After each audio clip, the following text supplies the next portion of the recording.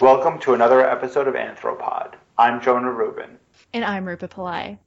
Today we're going to be hearing an interview that Jonah did with Charlene Makeley about her article published in the August 2015 issue of Cultural Anthropology, The Socio-Political Lives of Dead Bodies, Tibetan Self-Immolation Protest as Mass Media.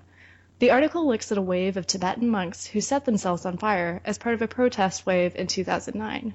Jonah, what caught your eye about the article? Well, Professor Makeley tells the story of this movement through the figure of Phuntsok, a 22-year-old monk who was recorded setting himself on fire, apparently in protest of Chinese policies towards Tibet. And this self-immolation becomes the focal point for various stakeholders to struggle over what precisely this act was meant to convey. I was really drawn to the ways that Makeley approaches these self-immolations by fire as contested acts of mass media, in order to think about the social and political lives of the dead. Sounds fascinating. Let's take a listen.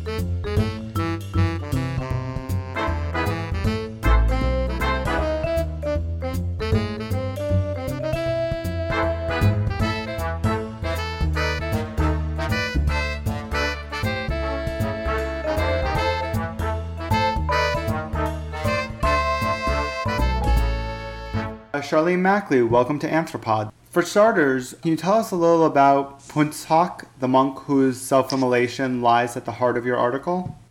Sure. Thanks for having me. Great way to start because he really is the center of this. But as I say in the article, it's very hard to know much of certain about Phuntsok given the media blackout, right? I mean, even his age is contested in all of the sources, though the consensus is he's very young. People report anywhere from 16 to 24 years old. But we can piece together that he was a person who was ensconced in social and kin relations throughout the process of his protest and beyond. He had an uncle who was a monk at Kirti, that monastery I talk about, who was accused of hiding his body and later ended up in prison for that. His cousin, young cousin, self-immolated with another young monk just months later. And then he himself planned his protest as a duo, right, with a friend. And so he was ensconced in strong, loyal relationships or friendships with monk peers at Kirti Monastery, who then relayed his image and voiced him through quoted words and everything. And those monk friends, several of them ended up in prison. They're serving like 10 to 13 years for their role in the protest. And then, of course, his grieving father was made to appear in the CCTV documentary film I talk about. So that's all we can piece together from afar about Phuntsok. But the other thing about him is that, as I say, he did not contextualize his protest, right? We don't have any written messages from him from the time of the protest or any last words. Instead, he was communicating visually through these mailed photos and the performance itself. So that makes really understanding him or engaging him from afar even more fraught. I talked about this paper with an anthropology class at Lewis and Clark College, and we were really confronting the challenge in our discussion of the performative approach to the subject of the person that I argue for in this article, right? When we seem to be addressed as witnesses and as third-party mediums of protest, right? So thinking about the speaking subject as this kind of partial and contested and emergent person can really threaten to dissolve the coherent liberal subject that a dialogue between protesters and their publics aspires to. And the really extreme case of this is the CCTV state media documentary, right? In that documentary, they erase Phuntsok as an intention subject altogether. So, in our discussion with the students, I argued, though, that if we don't grapple with the nature of the subject and we think about the really specific nature and causes of these, what I'm calling necropolitics, right, the politics of death, then we really can't get at what's really going on here. And we can't just turn to rediscovering the sovereign liberal subject via death, right? So if it's voluntary death, then somehow the liberal subject emerges as a hero because you somehow escaped all other control. But in practice, in these contexts, in reality, it's a much more conflictual and confusing and contested process of finding and interacting with the deceased subject. So that's what I'm trying to say in the article. Let's unpack for just a moment what it is specifically that was so disturbing to your students when you talked to them about this case.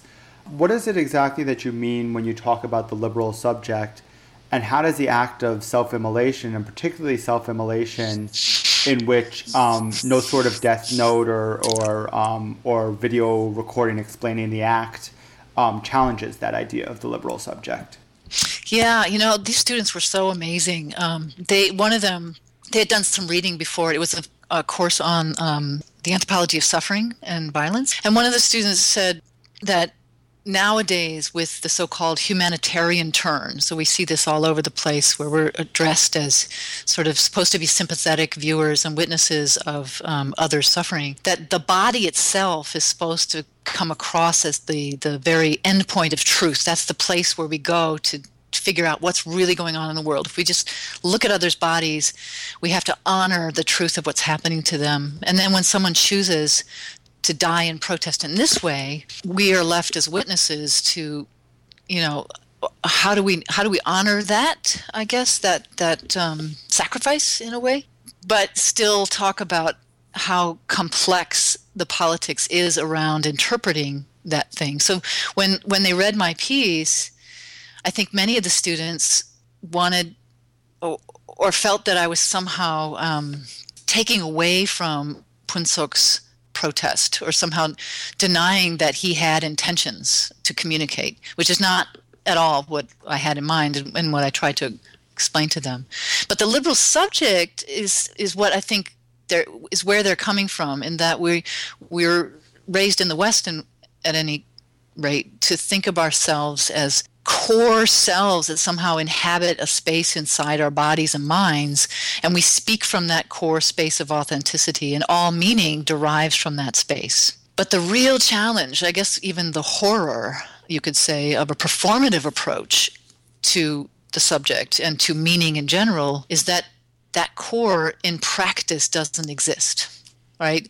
I suppose there are links here to Buddhist philosophy and the notion of selflessness and emptiness that Buddhists talk about, right? But it's very, very threatening, and especially to Westerners, where we live in this cult of the individual, to think that maybe that coherence that we want to attribute to the self is in fact a post hoc politics, or a constantly evolving or emerging process, which means we are all constantly open to the other.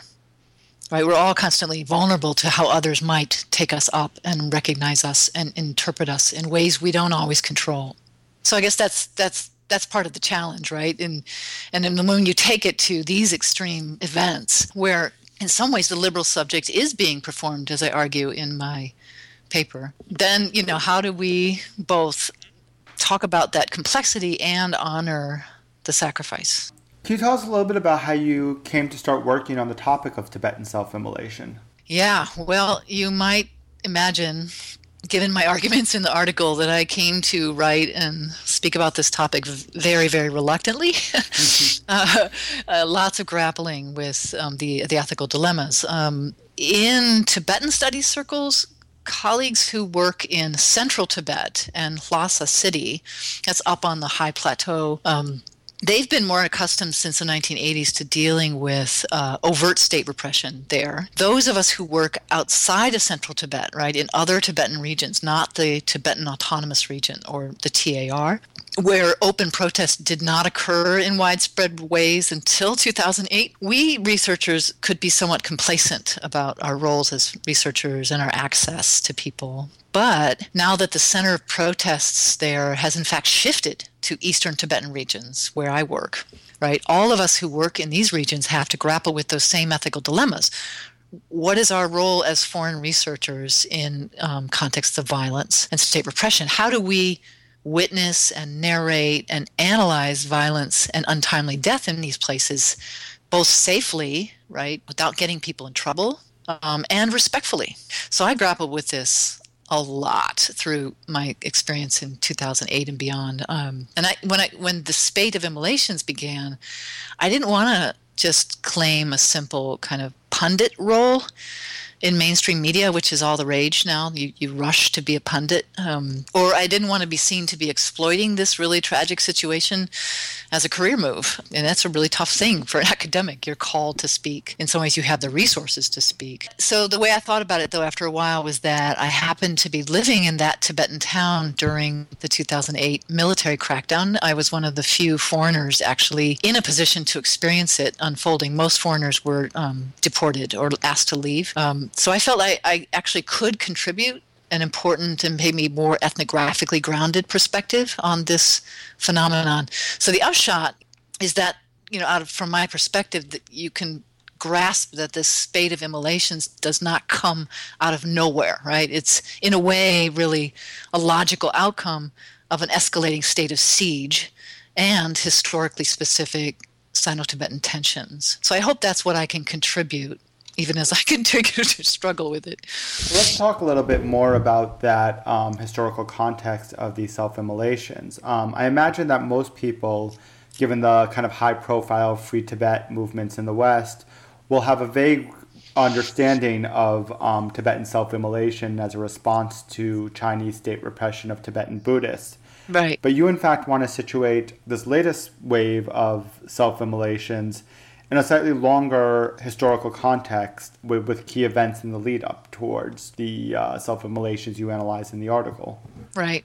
I would point out first that, the protests were not just a response to repression of Tibetans as Buddhists, though, like most other Tibetan protests since the 1980s, these immolations were initiated, and then, like Phuntsok, monks were the vanguard of these protests. But then later, after Phuntsok, the majority of the immolations have actually been lay Tibetans. So the spate of new protests is not just about Buddhism, but I do argue in my forthcoming book that they are responses to much larger processes that were set in motion actually decades ago and that are playing out differently in different regions. So what people may not know about is that especially since 2000 and the so-called Great Open the West development push in the PRC, there's been ongoing and officially repressed disenfranchisement of Tibetan communities in general, and much of this happening through land appropriation and resource extraction, all of that happening amidst a top-down urbanization push. So you have state officials now seeking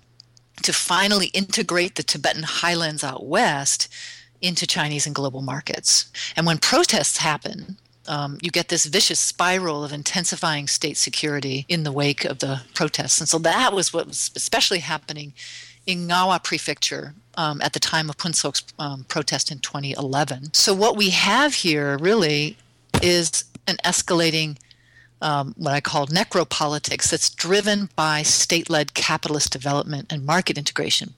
I talk about two main moments in the article in this 21st century politics. One is the 2008 protests and military crackdown, which is really the most immediate context for this spate of immolations. There were over 150 separate demonstrations during the Olympic year out west in China. This was the most wide scale we've seen among Tibetans.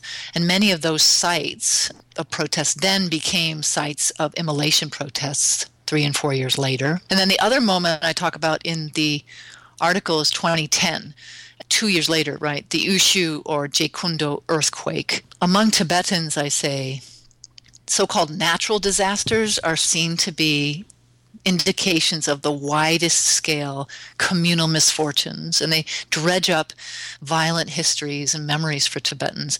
Scholars talk about how Tibetan pop songs and poems since the 2008 uprisings have been full of tropes of natural disaster and moral decline. And all of that's unfolding in the context of ongoing state repression and increasing protests across these regions. So in 2010, when that earthquake happened, it was just so devastating for Tibetans there. It was the largely Tibetan region. So what I'm saying in pointing out these two moments before the immolation started is that in the escalating Sino-Tibetan conflict, when so much suffering and loss remains under state repression, you just are not allowed to talk about this stuff publicly. The return of the untimely dead is always imminent. You can't stop them from returning. You can't stop people from remembering and mourning, right? So that's always at the back of what's going on now in these regions. You're listening to Anthropod, the podcast of the Society for Cultural Anthropology. For more podcasts, as well as photo essays, teaching tools, and journal articles, check out our website, cultanth.org. And specifically when it came to the 2008 crackdown, one of the things I found very interesting is usually when we talk about necropolitics, we're talking about a physical or a biological death, the killing of living individuals. But you analyze the 2008 crackdown as a form of social death as well. Mm-hmm. What's it mean to extend the concept of necropolitics to be talking about social death? Right. Yeah, I think this notion of social death could be applied to many other places besides Tibetans. People tend to use, in their experience of death, they use biological tropes to scale up from interpersonal relationships, kinship relationships, and deaths to larger communities or communal experiences. And so what's specific to Tibet in this process that we'd have to really pay attention to is Tantric Buddhism, the kind of Buddhism that was brought to Tibet from India, or Vajrayana, is what is so central to many communities' experiences of death and transmigration in a way. But the idea is that you as a community are linked to divine protectors. You have to recruit them to help you purify your community's environments of demonic forces to stave off the loss of fortune, which brings about the dissolutions of communities. So that, in a way, is talked about with all kinds of tropes of death and, as I said, natural disasters to mean the death of a village or a society or a community. And so in that, you have the key role of monks and lamas as death specialists, right? They're the ones who can intervene in that relationship with deities to help recruit them to purify and tame demonic forces. So you actually can't get at the stakes of things like self-immolation if you only treat it as a string of individuals dying. Well, let's talk about those stakes a little bit more. Conventionally, we tend to think of death as an end, a final cessation of our ability to act and to speak in the world. But in your article, you argue that Phuntsok and other monks like him who self-immolate in fact continued to speak even after their death. So mm-hmm. How do they manage to do that? How do they manage to communicate even after their deaths? Right. Yeah, that's exactly what I meant by following Catherine Verdery, the sociopolitical lives of dead bodies. But if you recall from the article, I'm saying that the dead don't just speak, right? The point of the article is to push us to think about how speech and nonverbal signs are aligned or not in interpretive practices. So let me just explain what I mean by that. So for example, we could say that Phuntsok speaks, as someone like Mikhail Bakhtin would say, as he is voiced, both verbally and textually in written documents and posters, right, by living interlocutors. So we saw in the article how he was quoted retroactively in interviews and news reports as speaking before and during his protest, right? He's framed on posters. That the claim in the poster that he was a hero for Tibetan independence is perhaps one of the more controversial claims about his motives. But those words and texts continue to claim living motives for him and claim Phuntsok himself as this ongoing self-determined persona. But then we'd have to expand it even further to think about how Phuntsok also lives after death to be sensed as an embodied person through photos, right? He was communicating visually with us through nonverbal signs. He was framed by flames. He was recirculated in videos. So that's why I suggest we have to attend to the aesthetics of those images, right? In the poster, he leans forward, looking directly into the camera, or in the video, he seems to be devoid of affect in this kind of controlled meditation that speaks of Buddhism. But then, if we go even further, and we can't because of the limits of the media here, if ethnography were possible in such context, then they're absolutely not possible for anybody, I think. But if it were, we could also better understand how Phuntsok might speak and be sensed in mourners' interactions with his body, at his funeral, through dreams or omens associated with his altar and shrines, for example. But more specifically, and even more importantly, in the Tibetan Buddhist context, through incarnation. right? So in the Tibetan Buddhist context, if Phuntsok indeed becomes a bodhisattva through this act, he could choose rebirth as a didactic practice. He could come back to aid sentient beings because he's presumably conquered death, right? And in the Tibetan context, he could very well begin a new incarnate Lama lineage. Right, so he could be. This could be very interesting to watch over time, whether he or other of the immolators comes back or takes reincarnation. So the Tibetan Buddhist context really provides us with a very different notion of death and what personas after death than we might imagine. And one of the things that you're very attentive to in the article is the way that Phuntsok and other monks like him are framed by and for multiple distinct audiences. Yes. With the effect that they end up speaking towards, at the very least, three distinct publics. The Chinese public within the People's Republic, a foreign public observing from afar, and a local Tibetan one. So let's start with the one that you called the most important of these audiences, the local Tibetan community within the People's Republic of China. So how do self-immolations work to make and to define this Tibetan community? I'm glad you mentioned that at the least there are three publics, because really there are more than just three at issue here. It's a very complex interaction or interlocutors. But the issue of Tibetan community building in and through protest, I think, is really the crux of the matter, and something that I actually highlight in my new book.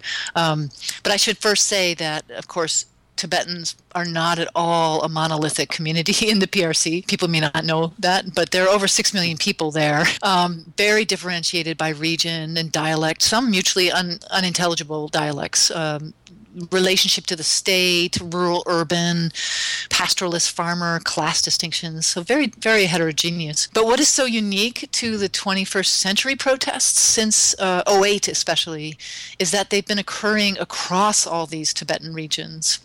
And new mass media technology allows for closer sharing of information about them, and this cat and mouse game with state censors. But I do argue in the article that these post-protest mourning practices really point up the inherently social nature of protest through dying, that they really make clear how persons or protesters are ensconced in all kinds of networks, and how the deceased can come to actually stand for and constitute those very networks as people are interacting with the dead. And PRC security forces know this, which is why since 2012, where I work, local authorities actually sought to criminalize mass mourning and punish any supporters of the immolators' families. And then you see the serial nature of each immolation. The string of them scales up the relevant mourning community over time as residents begin to see their experiences of repression linked to others. But it is still unclear,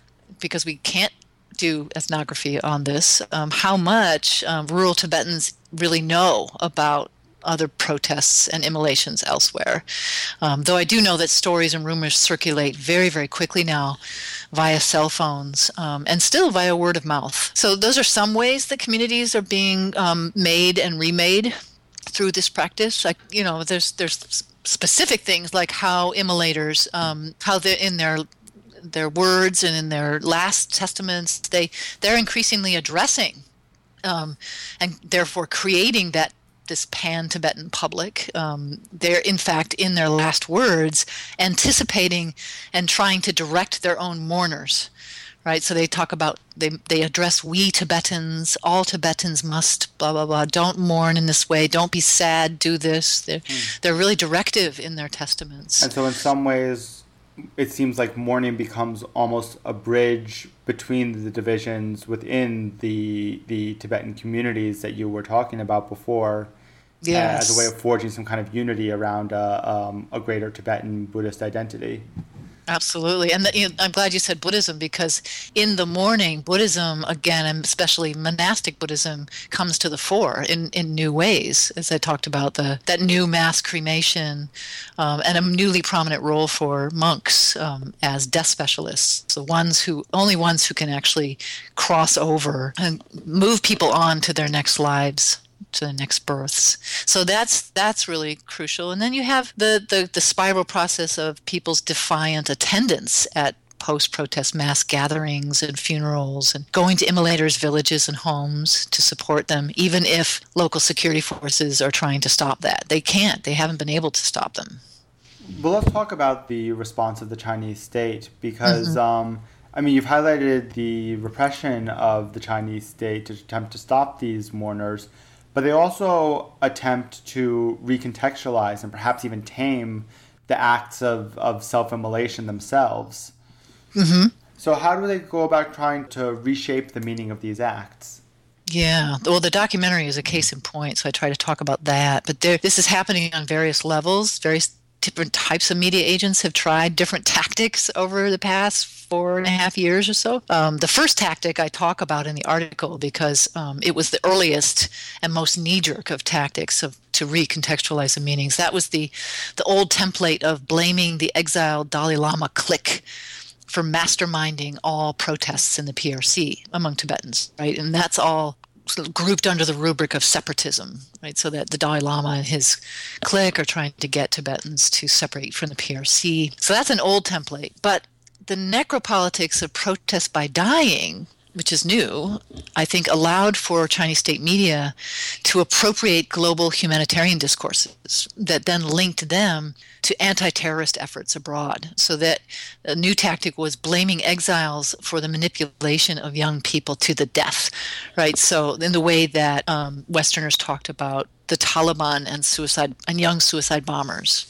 Right, so that was one tactic that they tried, and that was very prominent in the documentary I talk about. And then they switched tactics, or they added tactics to trying to individualize or pathologize immolators as unstable or mentally ill or depressed, or just as responding to small-scale domestic conflicts in the home, these kinds of things. But all of those tactics to recontextualize, I would say, have been ineffectual.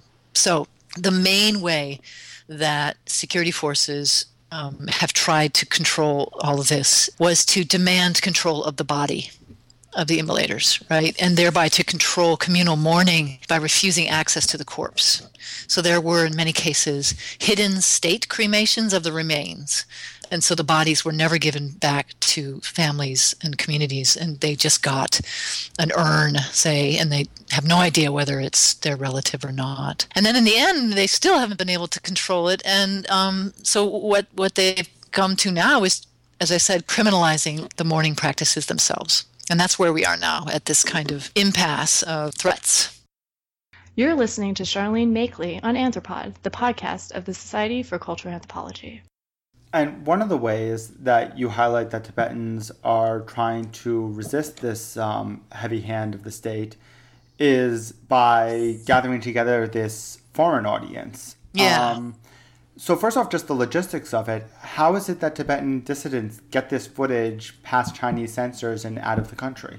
Yeah, so since the 1950s, when the Dalai Lama left central Tibet and with many, many lay Tibetans, there have been networks and practices in place for getting information to foreigners, and especially through travelers to Nepal and India.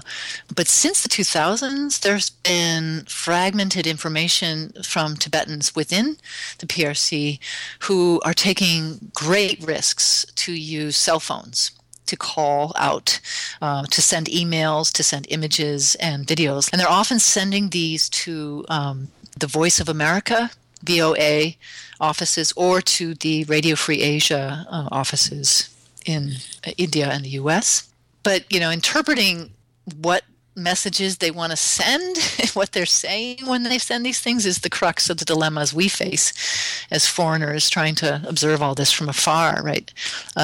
Tibetans in the PRC, I think, want people to know about all kinds of things that Chinese state media do not depict or try to cover up, like ongoing protests, the suppression of Buddhism, unfair distribution, unfair land appropriation, resource extraction, environmental damage, all that stuff that's going on right now. But the crux of the debates about what they mean or want circle around whether or not all this means that Tibetans in the PRC want independence.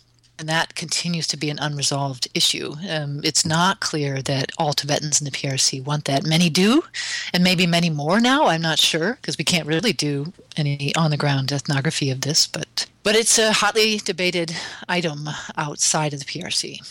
Well, let's talk a little bit more about that uptake of the video. I think any of us who are connected to the internet, who have Facebook or Twitter, are familiar with the kind of genre of humanitarian short films. And, either we take up the film and it shocks us, maybe we sign a change.org petition, or we ignore the film and, upset whoever had posted that thing by doing so. But in fact, you want to complicate this notion of viewing and raise some really challenging ethical questions about the politics of witnessing. Yeah. So what sorts of self-critical reflections should we be having when we're confronted with the sorts of images and videos that you're talking about in the article? Yeah, this is such a great question. It really drives my thinking here. And as I said, the grappling I did about writing this article. And questioning my own roles as an ethnographer, right? And in the case of the Tibetan immolations, I've all along, since they started, especially since 2009 on, I've been very uncomfortable with how foreign and exile media and pundits have been circulating graphic images of immolators' burned bodies online. And I've really struggled with what that means to look at those kinds of images. I think we have to ask ourselves, how do we respectfully witness and understand others' death and suffering without presuming or claiming the false closeness of easy empathy, or without, whether consciously or not, exploiting others' suffering for our own gain? And that's a tough thing now, because it's so easy to fall into. It's all there for us, as you said, online. So the first thing I do for myself when I encounter these kinds of images and stories is to really just sort of catch myself up. I give myself time to process quietly rather than respond to first impressions. I think inserting a space of reflection, however momentary, is really crucial in this era of what I see as escalating shock advertising.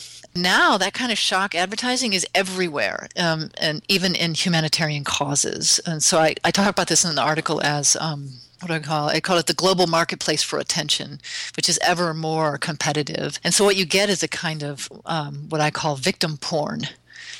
Right, we're supposed to be drawn into the spectacle of victimhood and then be addressed as a certain kind of witness therein. So when I go to comment on these kinds of events and images, I always ask myself first, how am I framing and recirculating these images, and for what purposes? Right? Am I reproducing an exploitative or spectacularizing or pornographic gaze to draw eyes and audiences to my own projects? Right, so I have to ask, who am I thereby addressing and why? Right. So when I talk about this with students, we try to think about what constitutes formally, right, a pornographic image. How is an image arranged in this spectacularistic way to address us as voyeurs? And then how do we then get caught up in and manipulated by that? So, for example, I thought long and hard about including the image of Phuntsok laid out on the street that's in the article. He's really bereft there. He's this isolated and very alone persona, and I really wasn't sure I wanted to include it. But after consulting with a variety of people, I finally decided I needed to illustrate the process of reframing and recirculating immolators' bodies. And I did that by not editing out the YouTube frame for the image and the CCTV, or China Central Television, logos on the image that brand him as a news object or as a humanitarian victim and a state citizen. So in a way, you can actually use formal methods to try to push back against the immediacy of the image and say, see, these images are constructed. They're trying to frame it in a particular way. They're trying to address us in a particular way. So that's how I try to grapple with it myself, although it's not resolved at all. This is really helpful for me, especially because one of the things that was very powerful, one of the really powerful analytic moves in your essay for me, was that you don't take the videotaping of self-immolation as a simple mass mediation of a pre-given object in the way that we might think of video taping a thing that exists in the world. But instead you want to see the body itself as a form of mass media. So what's at stake for you in treating the body itself as a form of mass mediation rather than as a separate object which we later mass mediate through videos and through reporting on this self-immolation? Yeah, also great question. Well, part of that is to push back against our notion of media, which comes out of the 20th century as just electronic media. So that's what often the popular usage of that term is. So my insistence that we think about the body itself as media, and in this case, mass media, comes out not always just from my engagement with media studies, but it comes out of my training in linguistic anthropology, in that we are trained to think seriously about how people sense and frame all objects they encounter as types or as assemblages of signs. Right, so signs really, you could just think about them as mediums of meaning for people, right? And they're always unfolding for us in particular interpretive contexts. So from that angle, bodies or corpses are no exception. So you could consider how in these events, bodies can operate as moving frames, like walls or buildings even, for messages to others via dress and gesture and hairstyle and facial expression and implements like flames. Then what's so relevant here to think about bodies in this light is that under severe state repression, when most access to mainstream electronic and print media is cut off, bodies in dialogue with camera lenses become key framing devices for urgent messages or petitions even. So I was thinking, like, what are flames in that context? But eye-catching, deadly neon in a way. And I was kind of vindicated in this way of thinking by the famous Tibetan poem that I mentioned in the article, the blogger Sangdur, his poem called Morning.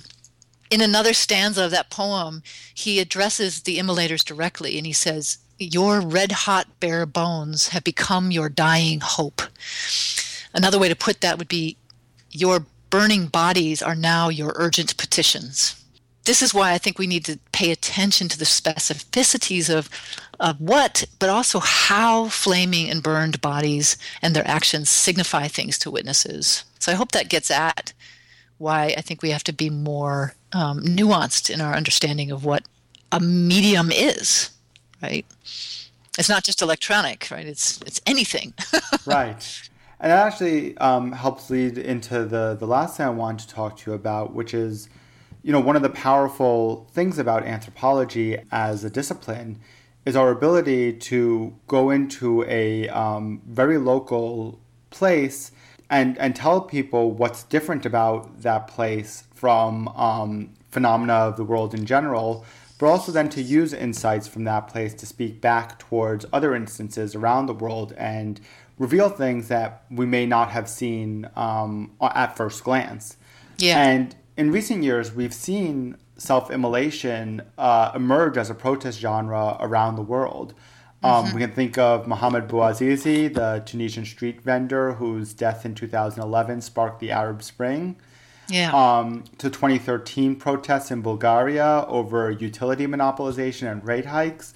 And even in the United States in 2014 to self-burnings in Texas to protest racism in the U.S. medical system. Yeah. Right. Yet the most famous cases of self-immolation remain that of Tibetan monks.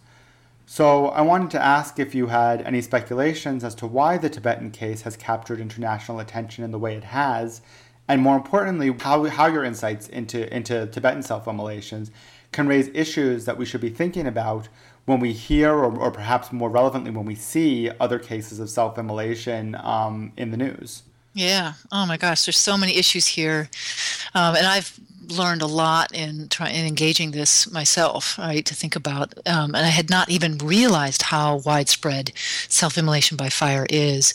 I would remind listeners quickly that the majority of Tibetan immolators have been lay people, not monks, and this spate of 142 immolations by fire among Tibetans is now the largest or longest in known history. So there's something there. There's something different going on. But I would also remind folks that immolation in English is a much larger concept. The term in English means really any kind of sacrifice of a living being. And I take it that way, right? So my article then would push us to ask, in all of these different contexts around the world, why immolation by fire has escalated in frequency, right, and spread across regions in the past decades, and why that form of self-sacrifice gets so much media attention. And I would contrast that with many other forms of immolation protests, right, sacrificing yourself in death among Tibetans and others that are downplayed or not paid attention to in the media, or even sadly, in some cases in the Tibetan context, evaluated as lesser forms of protest, like less heroic somehow. So like among Tibetans, people don't know this, but there have been self-stabbings. There have been people jumping off of bridges or buildings. There have been hangings. There have been drownings, people jumping into rivers, right? So there's all kinds of ways in which people are sacrificing their lives to say things in protest. So that in turn, and we think about what's happening around the world, would speak to my point in the article about attending to the specificities of the relevant performance genre for immolators and their publics, right? And in that way, you can begin to discern both interregional links among these various types of events and their key differences, right? So we could distinguish Tibetan self-immolation by fire from that of others, for example.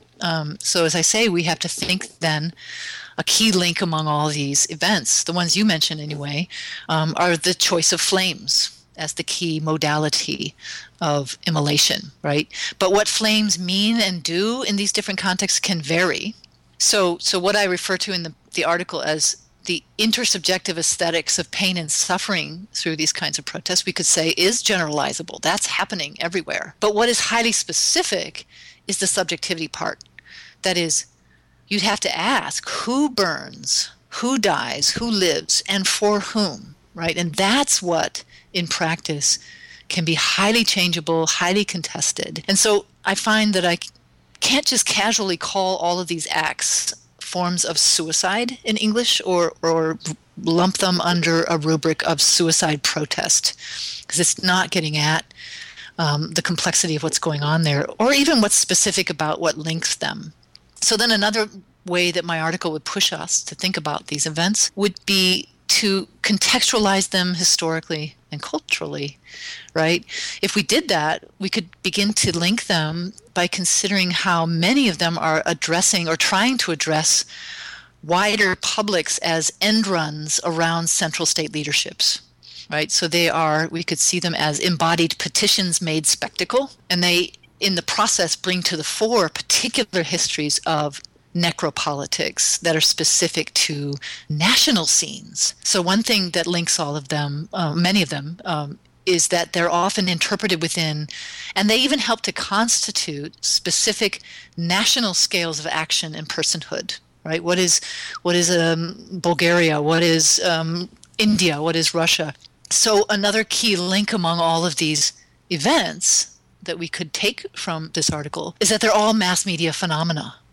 That is, national, as many theorists have said, right? National and transnational scales of community and citizenship have all along been constituted through the rise of technologies and infrastructure for mass-mediated spectacles of violence and protest in post-colonial theaters. So think about, if you look at all of these self-immolation by fire events over time, you have particular clusters, like the 1960s Vietnam War, right, or the late 1990s rise of the internet, where all of a sudden you get now a proliferation of these events. Another key link among them could be then claims to absolute sincerity, right, that the act via flame supposedly seals the intention of the protester, right, as itself a response to perceptions of intensifying corruption, inauthenticity, and the low-stakes performative facades that people see in pop media, right? So what's linking all of these things too is transnational media capitalisms.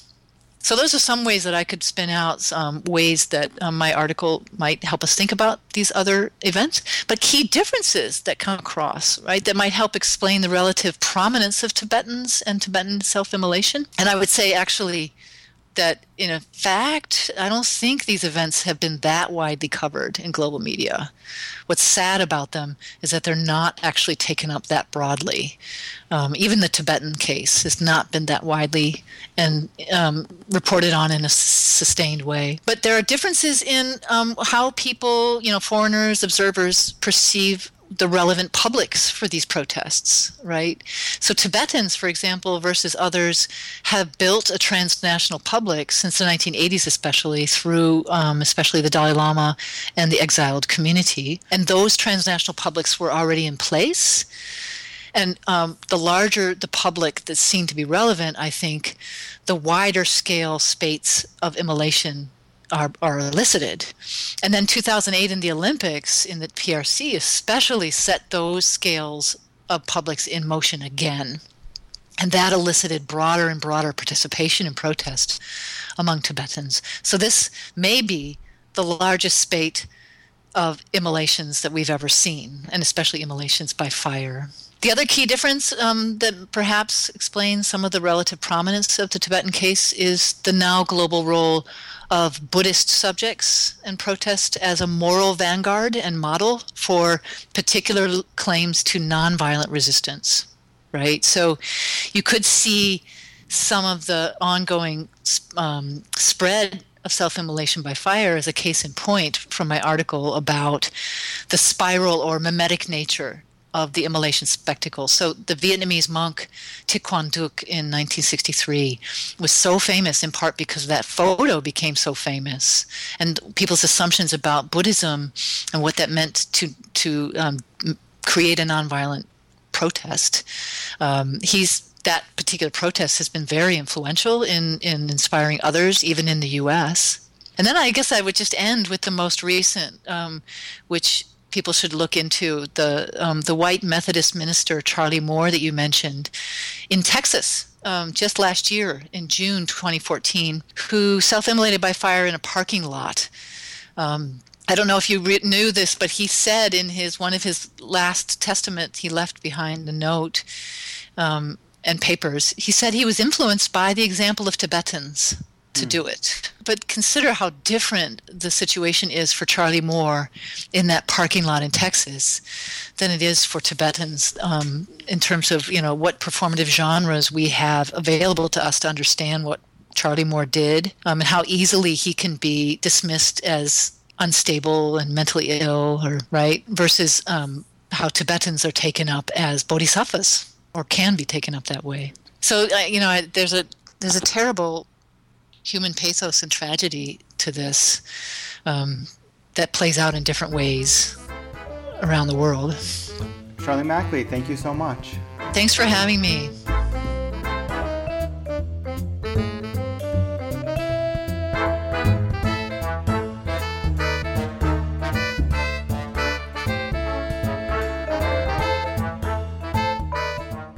We hope you've enjoyed listening to this episode of Anthropod. We'd like to thank Charlene Mackley for discussing her article, The Socio-Political Lives of Dead Bodies, Tibetan Self-Immolation Protests as Mass Media.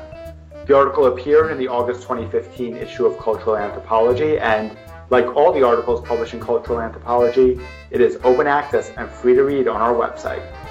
On our website, you can also find the show notes for this episode featuring some of the photos and images discussed by Professor Mackley in this episode, as well as a series of short articles from 2012 written by Professor Mackley and other anthropologists on self-immolation as protest in Tibet.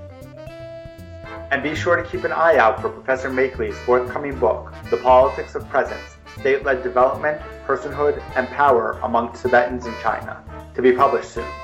One last reminder, American Anthropological Association members are currently voting in the spring ballot. We'd like to urge you to join the Society for Cultural Anthropology and vote for our new officers. As always, if you'd like to be the first person to know about new podcast episodes and all of the other great content that gets put out on cullanth.org, then follow us on Twitter, where we are @cullanth, and like Cultural Anthropology on Facebook. Thanks for listening. We'll see you next time in another exciting look into the world of anthropology.